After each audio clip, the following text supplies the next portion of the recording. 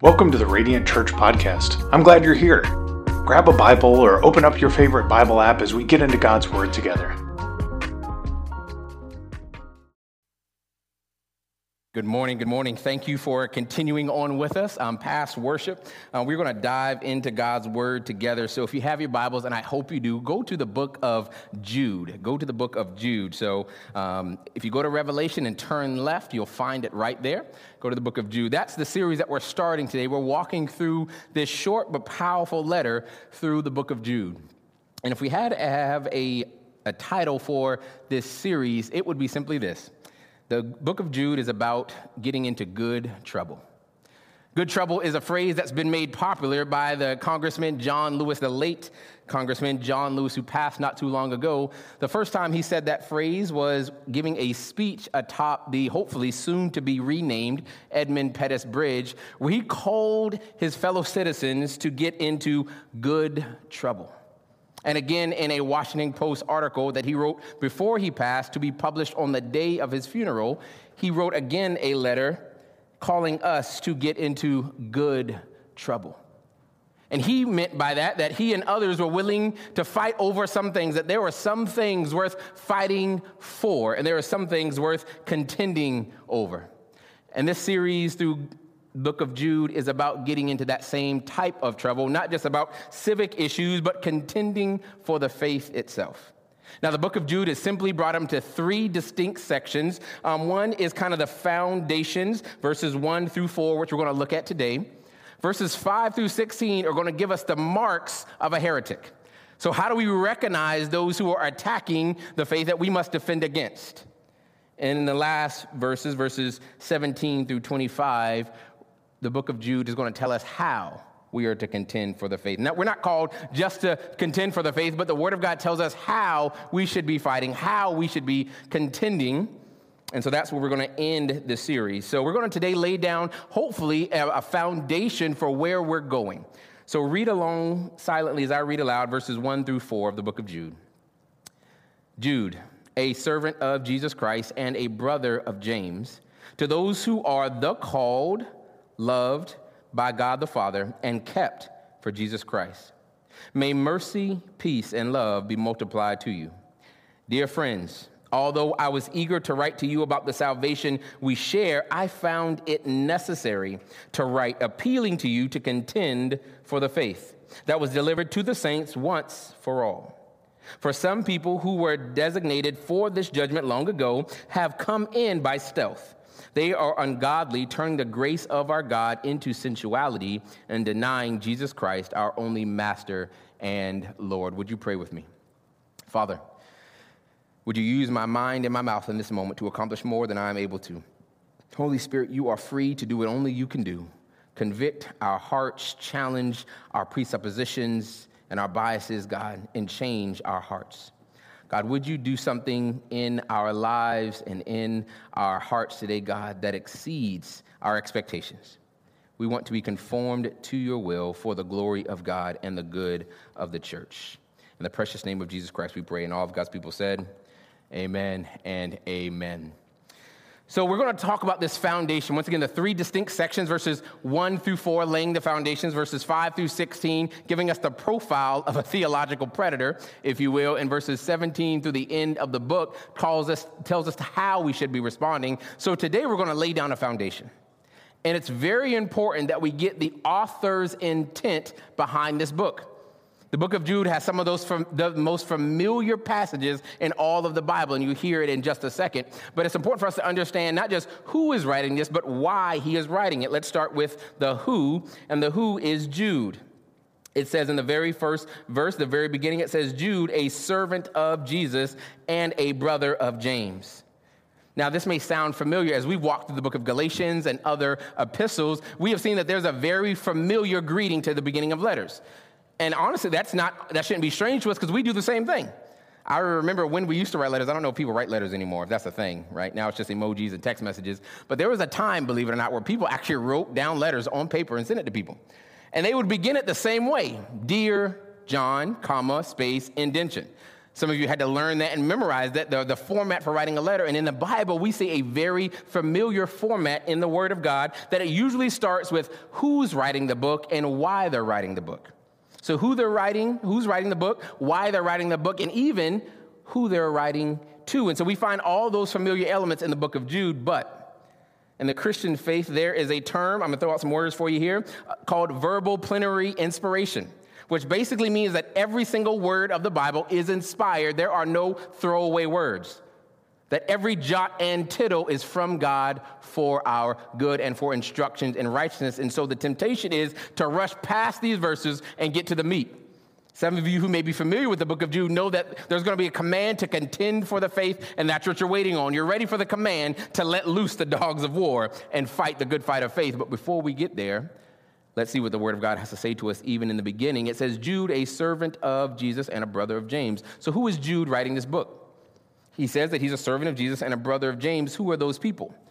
Well, James here is actually talking about the half-brother of Jesus. And I say half-brother because although they had the same mother, we believe that God the Father was Jesus' father, and so they were half-brothers. They were his natural brothers and sisters. Now, I don't know about you, but if I was writing a letter to somebody with some commands, I would probably name-drop Jesus if I'm going to name-drop anybody. If ever there was a time to say, hey, listen to what I have to say because of who I know, this would be the time. The very natural brother of Jesus could have said that, but no, he said he was a servant of Jesus and a brother of James. He did not consider himself an equal to the Lord God. He did not appeal to that as an authoritative source. No, he called himself a servant. And we can't miss this. This tone of humility without jockeying for position or prominence is really at the very heart of this letter. This sets the tone for the entire letter. Let me prove it to you. Who's he writing to? To those who are the called, loved by God the Father, and kept for Jesus Christ. If I had the time, we would spend several weeks on each one of those words. What it means to be called by God, what it means to be loved by God, and what it means to be kept by God. So let me give you a quick introduction, because once again, these are not throwaway words. What does it mean when he says the called? That is the foundation of what I believe is salvation itself, that we are dead in our sins. And not that we are dead in our sins, we are unwilling to go to God. When you became a Christian, it's not that one day it made sense to you. It's one day by the power of the Spirit, God made you alive to hear truth and gave you the power to respond. He called you. You might have walked down an aisle. You might have said a prayer. You might have taken some action. But before you did anything, God called you. He is the author and initiator of salvation. And that is good news, y'all. That's good news. One, that's good news for us personally because it says that I didn't get it right. It should humble me. I'm a Christian not because I'm better than anyone else, but that God called me. It should humble us.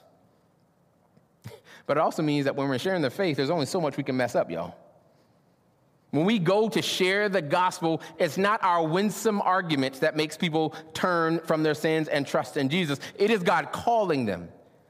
So if you know somebody who doesn't know the Lord Jesus Christ and you find yourself stumped with the questions that they ask, stumped with how to have a conversation about the gospel, do you realize that the most important thing you can do for them is to pray for them? Your winsome arguments are good and helpful. The Bible says that we should be ready to give a defense, apologetics of our faith, but that's not what saves people. Convincing arguments isn't what saves people. God calling them saves. And so if you want to see someone come to know him, yes, read some books. Yes, have hard conversations. But more importantly than anything, pray that God would call them to repentance. The called. We are also loved by God the Father. We are called by him not just as servants, although that would be better than we deserve. We're not called just as hirelings, as workers. We are loved. Now, this is profound because once you realize how broken you really are, how much sin is rampant in my own heart, the fact that God looks down on me and says, I love him. These are profound and comforting truths that we are loved by God, not because of us, but despite of us. And lastly, it says that we are kept for Jesus Christ. Just as I believe that we don't come to faith by making a cognitive decision first, that we are called by God first. So if God saves us, you are saved to the uttermost. If God is the one who saves us, then we are kept by the same power that we are adopted into the family by. And so it means that you are safe. It means that if you are really called by God, then you are really loved by God and you are really safe in God's arms. David didn't stop being a man after God's own heart in his moment of sin and brokenness and weakness. And we don't stop being kept by God when we stumble, fall, and fail time and time again. Y'all, we're not even past the first verse. Y'all see why these things are worth spending some time on? We are called by God. We are loved by God, and we are kept by God for Jesus Christ. That for means we are preserved not just for our own sake or for our own comfort, but we are kept for him. We live for Jesus. We worship Jesus. We submit to Jesus. All of this points to the glory of the risen Christ. And that is how Jude begins this letter on contending for the faith. Let me just pause right a second and say this right here. We're going to see this time and time again, but whatever you think defending the faith means, whatever you think contending for the faith means, maybe what you think it means is going to be challenged by the book of Jude. If we were writing a wartime manual on how to defend the faith, I might not have started it this way, about how you are loved and called and kept, with a position of servanthood rather than appealing to my position and proximity to Jesus as Jude did. So maybe what we think about fighting for the faith and defending the faith isn't actually biblical. Let's see. To those who are the called, loved by God the Father, and kept for Jesus Christ, a one-sentence prayer that we should put on our refrigerators and pray for our families and others. It says, may mercy, peace, and love be multiplied to you. May mercy, peace, and love be multiplied to you. He is praying. He's about to get into the contention. He's about to get into the commands to contend for the faith. But his prayer for us, the readers of his epistle, is that mercy, peace, and love will be multiplied to you. We're going to get back to this, but already we should be reorienting what we think defending the faith means, because it means the end result of our contending for the faith, according to the Bible, is more mercy, more peace, and more love. If that is not the fruit of our contending, we might just be fighting rather than defending the faith and contending as the Bible calls us to. He's laying down a foundation of the fruit of our contention should be more mercy, more peace, and more love to be multiplied.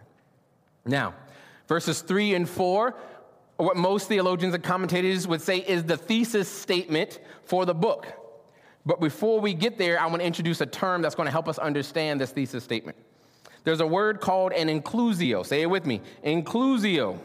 Share it with your friends, impress them. Say, that's what I learned in church today. An inclusio is a literary device that bookends some information. It's basically like a sandwich. It says the authors of the Bible oftentimes use this where they state something up front, they state it again at the end, and everything in the middle of that story is to be interpreted and understood by the truths on opposite ends. We do this in business circles all the time. You ever heard of the compliment sandwich? Right? I'm going to say something nice to you, then I'm going to jab you, and then I'm going to say something nice again, right? The reason you do that is because the compliments should shape and understand our critique.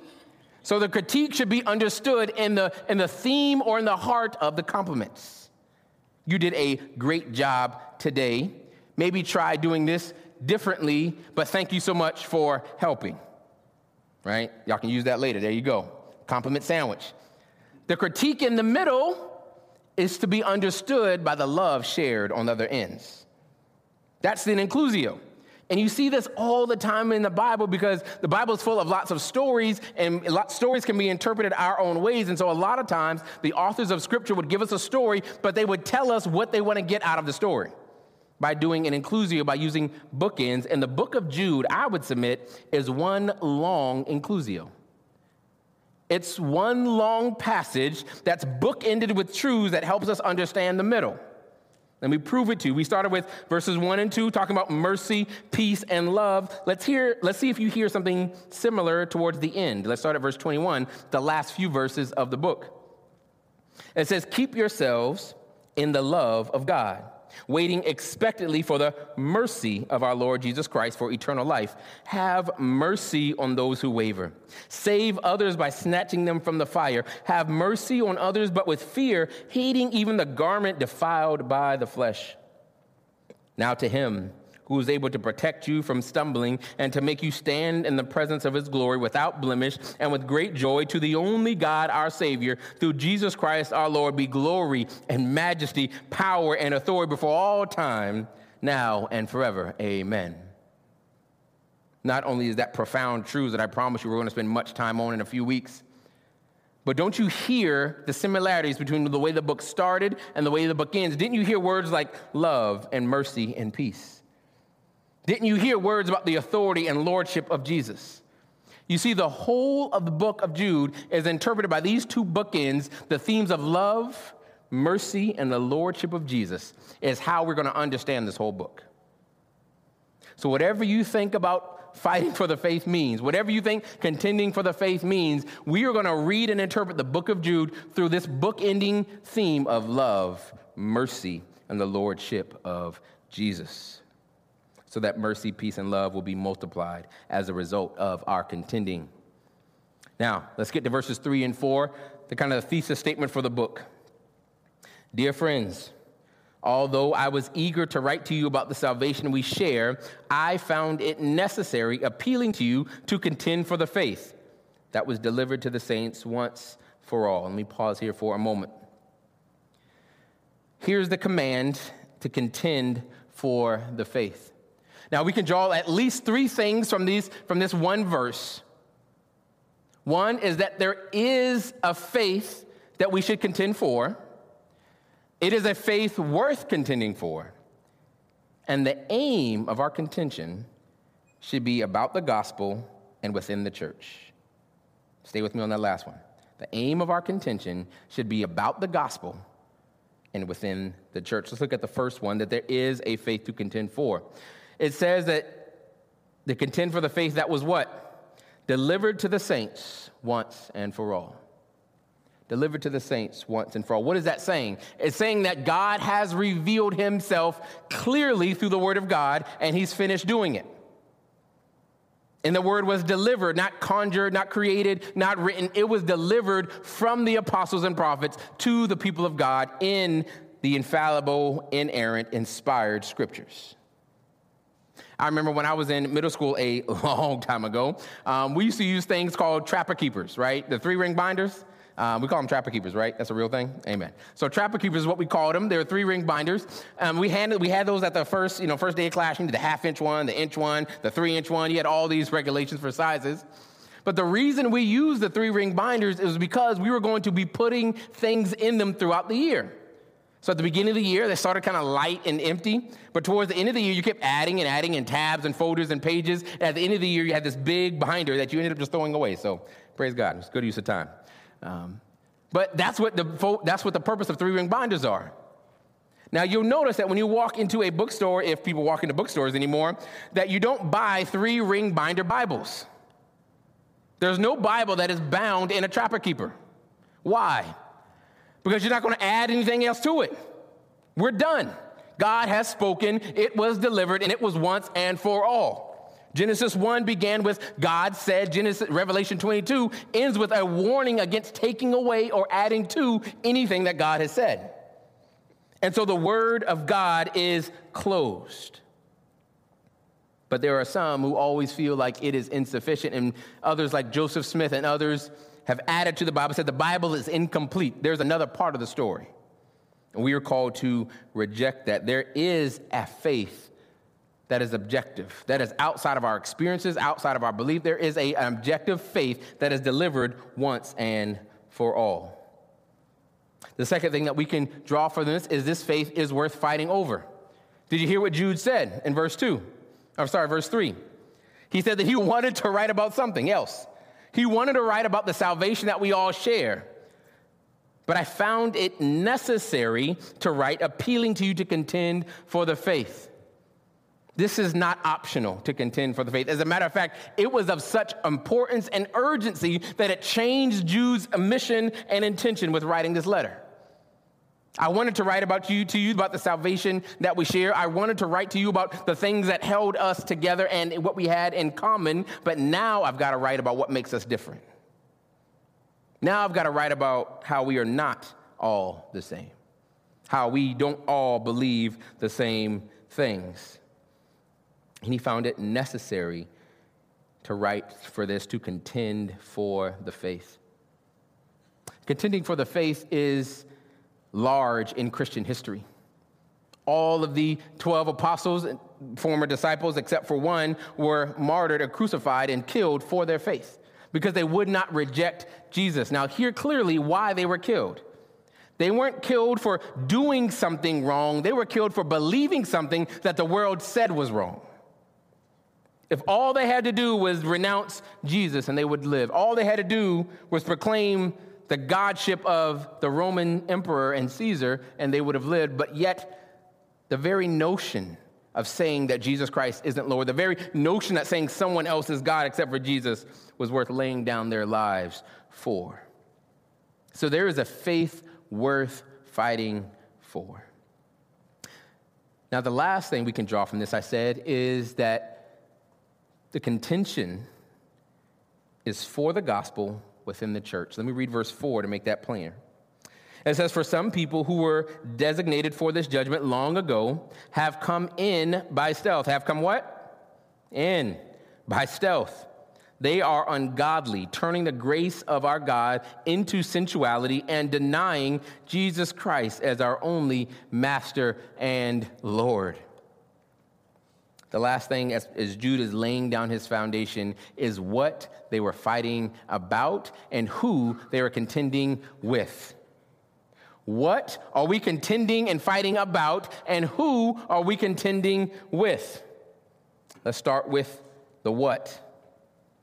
They are denying Jesus Christ as our only master and Lord and turning the grace of our God into sensuality. What does that mean? There are two opposite and extreme ends of reaction to the laws of God. There is legalism and licentiousness. Legalism and licentiousness. Sensuality here is referring to licentiousness. Let me explain it. Legalism is God loves me if I keep the law. God accepts me by obeying the rules. That's what legalism is. And that's what the whole book of Galatians that we just walked through is countering and saying, no, we are saved by grace through faith by Christ alone. That is why we are saved. We're not saved by the keeping of the law. But the opposite reaction to legalism is licentiousness. Licentiousness says that the commands of God don't matter. As a matter of fact, the more you sin, the more grace you experience. Where sin abounds, grace abounds even more. That's what licentiousness is. Legalism says it is by the commands of God that we are saved and justified. The opposite, a reaction to that, is the commands of God don't matter. If we're saved by faith, then I can live however I want to live. God will forgive me. The commands of God don't matter at all. And he's saying that there are some who have snuck in that are turning God's grace into sensuality. Because here's the effect of grace. Here's the effect of grace. It has a counterintuitive effect on our souls if we are born again. When God says, I love you unconditionally because of what Jesus Christ did for me, it doesn't provoke us running out the front door. It provokes us making ourselves at home in his word and in his law. And honestly, that's how human relationships work, don't it? That's why the marriage covenant is so important. That's why just living together isn't the same thing. Because when you say I do for better or for worse, when you say I will love you no matter what you do, only then can love flourish. Only when you say yes before you know what you're getting into does love flourish. Only when people feel safe, that you don't have one foot out the door, that one day they're going to find out something about themselves, or you're going to find out something about them that you don't like, and you're going to leave. Only when people feel truly and unconditionally loved do we actually grow? And does love actually flourish? And that is what grace does on the inside of us. God says, I love you unconditionally because I didn't call you because of you were good enough. I saved you because of what Jesus Christ did for you. But in that environment, the Spirit inside of us does something supernatural that makes the commands of God seem good to us. That makes the commands of God seem right to us. And I would say it's a fair assumption that if that's not true in your heart, have you experienced the love of God? There are rules. I'm married to a very gracious and patient woman. And because I know she loves me unconditionally, it doesn't provoke the abuse of that. Well, Jeannie's going to forgive me no matter what I do. I might as well do what I want to do. Anybody who heard me talk that way would rightfully question my love for her. But oftentimes in Christian circles, it's the same thing. Anyone who responds to the grace of God by saying the commands don't matter, we would have a right to question, do you love God at all? And so there are some who believe that licentiousness or sensuality is the proper understanding of grace. And so what we're fighting against is this distortion of the doctrines of grace itself and the lordship of Jesus. What's the second thing that they deny? That Jesus Christ is our only master and Lord. They're not fighting about secondary issues here. They're not talking about the color of the carpet or the songs that we're singing. They're talking about the very core of Christianity itself. What does grace mean and who is Jesus? You get those wrong, no matter what it looks like on the outside, you are not saved. You get those right, then we can disagree on what it looks like on the outside, but we'll disagree as brothers. So what are we contending about? Is this idea of the doctrines of grace itself, the gospel, who Jesus is, what he did, and how we should live in response. But who are we contending with? Well, verse 4 says that some people have snuck in by stealth. You see, the aim of our contending, Christian, the aim of our fighting is not the world out there. It's us in here. You see, the world can't destroy Christianity. Jesus was clear on that point. The gates of hell will not prevail against his church. It may prevail against your church. Churches close down all the time. But God's church will prevail. His work will continue with or without us. So the greatest threat to Christianity isn't what's happening in the world. It isn't what's happening around us. It isn't what's happening in the political sphere. It's what's happening within the walls by those who call themselves Christian. We've all experienced that moment, right? Where you're talking with an unbelieving friend and you're starting to share the gospel and you're having a heartfelt conversation. You're getting past the surface issues and you're really starting to talk about the meat of the matter. And it's almost like letting the air out of a tire when they bring up something that another Christian said. Something crazy that another Christian did. Or the experience that they had at a church growing up. And now you've got to defend Christianity itself from other Christians. We've all experienced the hurt and harm that those claiming the name of the Lord can do for the church. And so the aim of our contention isn't the world, isn't the outsider, it's the insider. They have snuck in. That's what we see in Acts chapter 20. That's what we see in 2 Peter. Over and over and over, the command is clean your house first. The prophet Isaiah, the prophet Jeremiah, the prophet Ezekiel, they all started with a condemnation towards Israel and the shepherds first. And so this should be a heart check for us. Where is the aim of our contending? Are we holding our brothers and sisters accountable, or are we just lobbing rocks across our theological fence, our tribal fence, our political fence? Are we just throwing all the rocks and lobbing all the volleys of arrows over there, or are we holding our own tribes accountable, whatever that tribe may be? And here's why this is important. There is lots of tension in our country, in our churches right now. From people who believe that Jesus Christ is Lord, people who believe the Bible are fighting. And the Bible says We're not called to be pacifists when it comes to the doctrines of grace, but we are called to be peaceful and peaceable.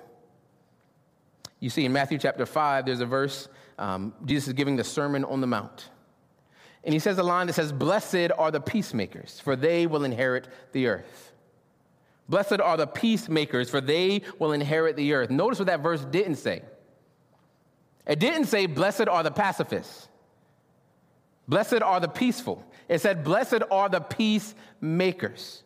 There is a place for contending, because only through contention sometimes do we accomplish peace.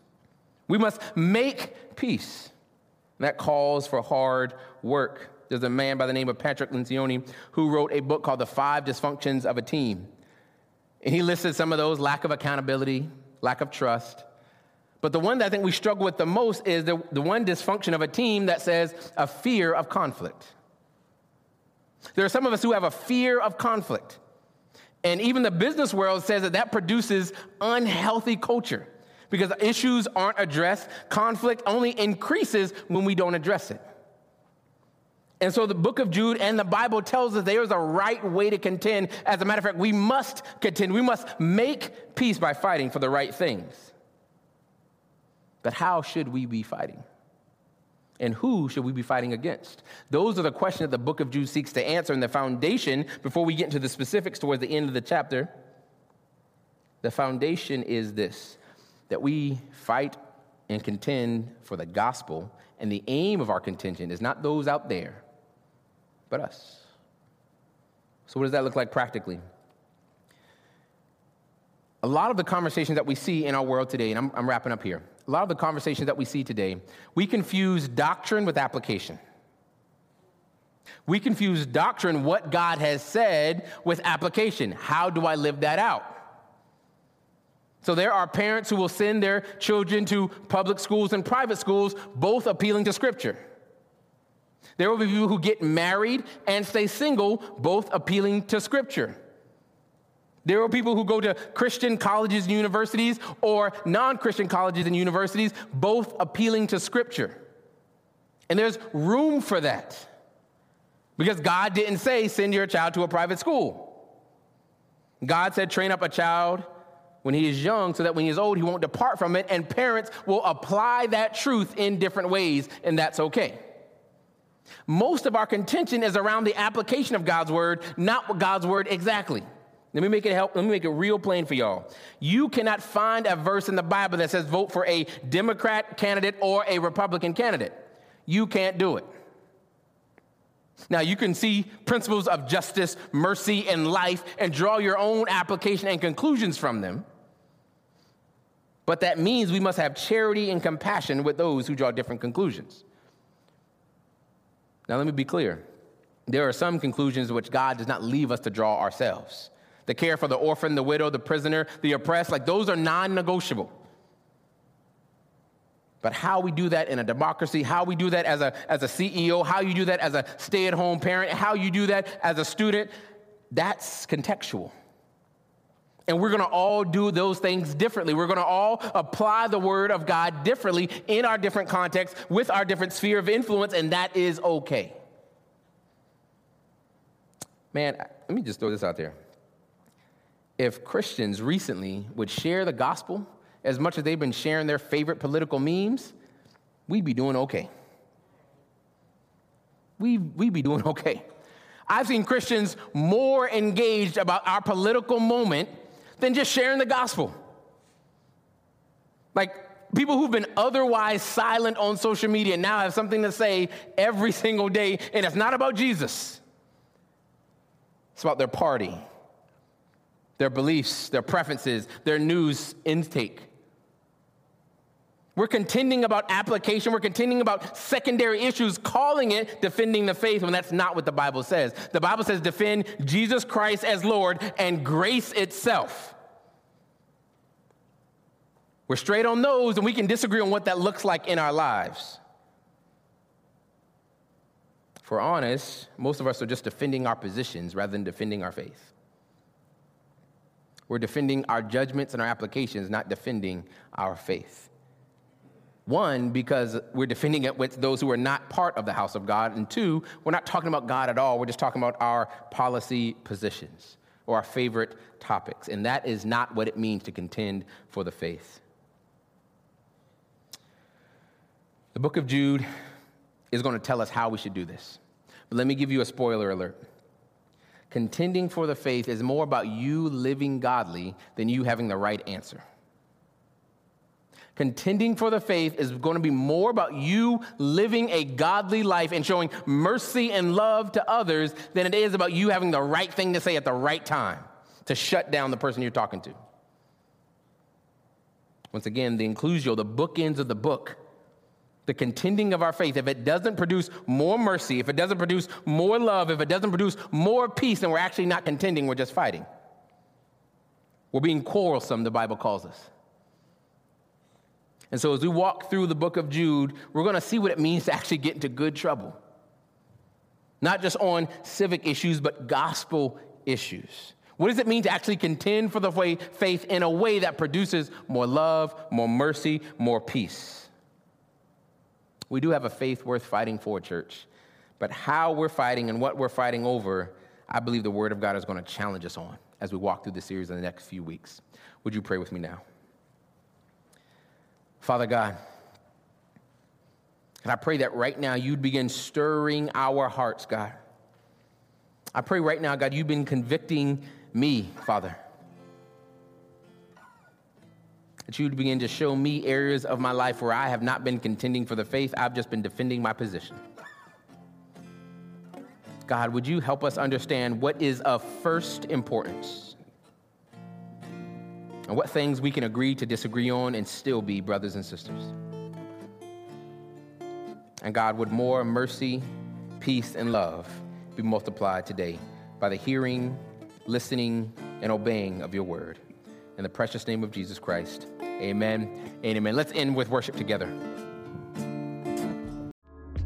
Thank you for joining our family in North Charleston as we heard God's word preached today. We would love to connect with you. You can find us online on Facebook, Twitter, and Instagram. Send us a message to learn more about what Radiant Church is doing or support the vision of Radiant Church at radiantcharleston.com/giving.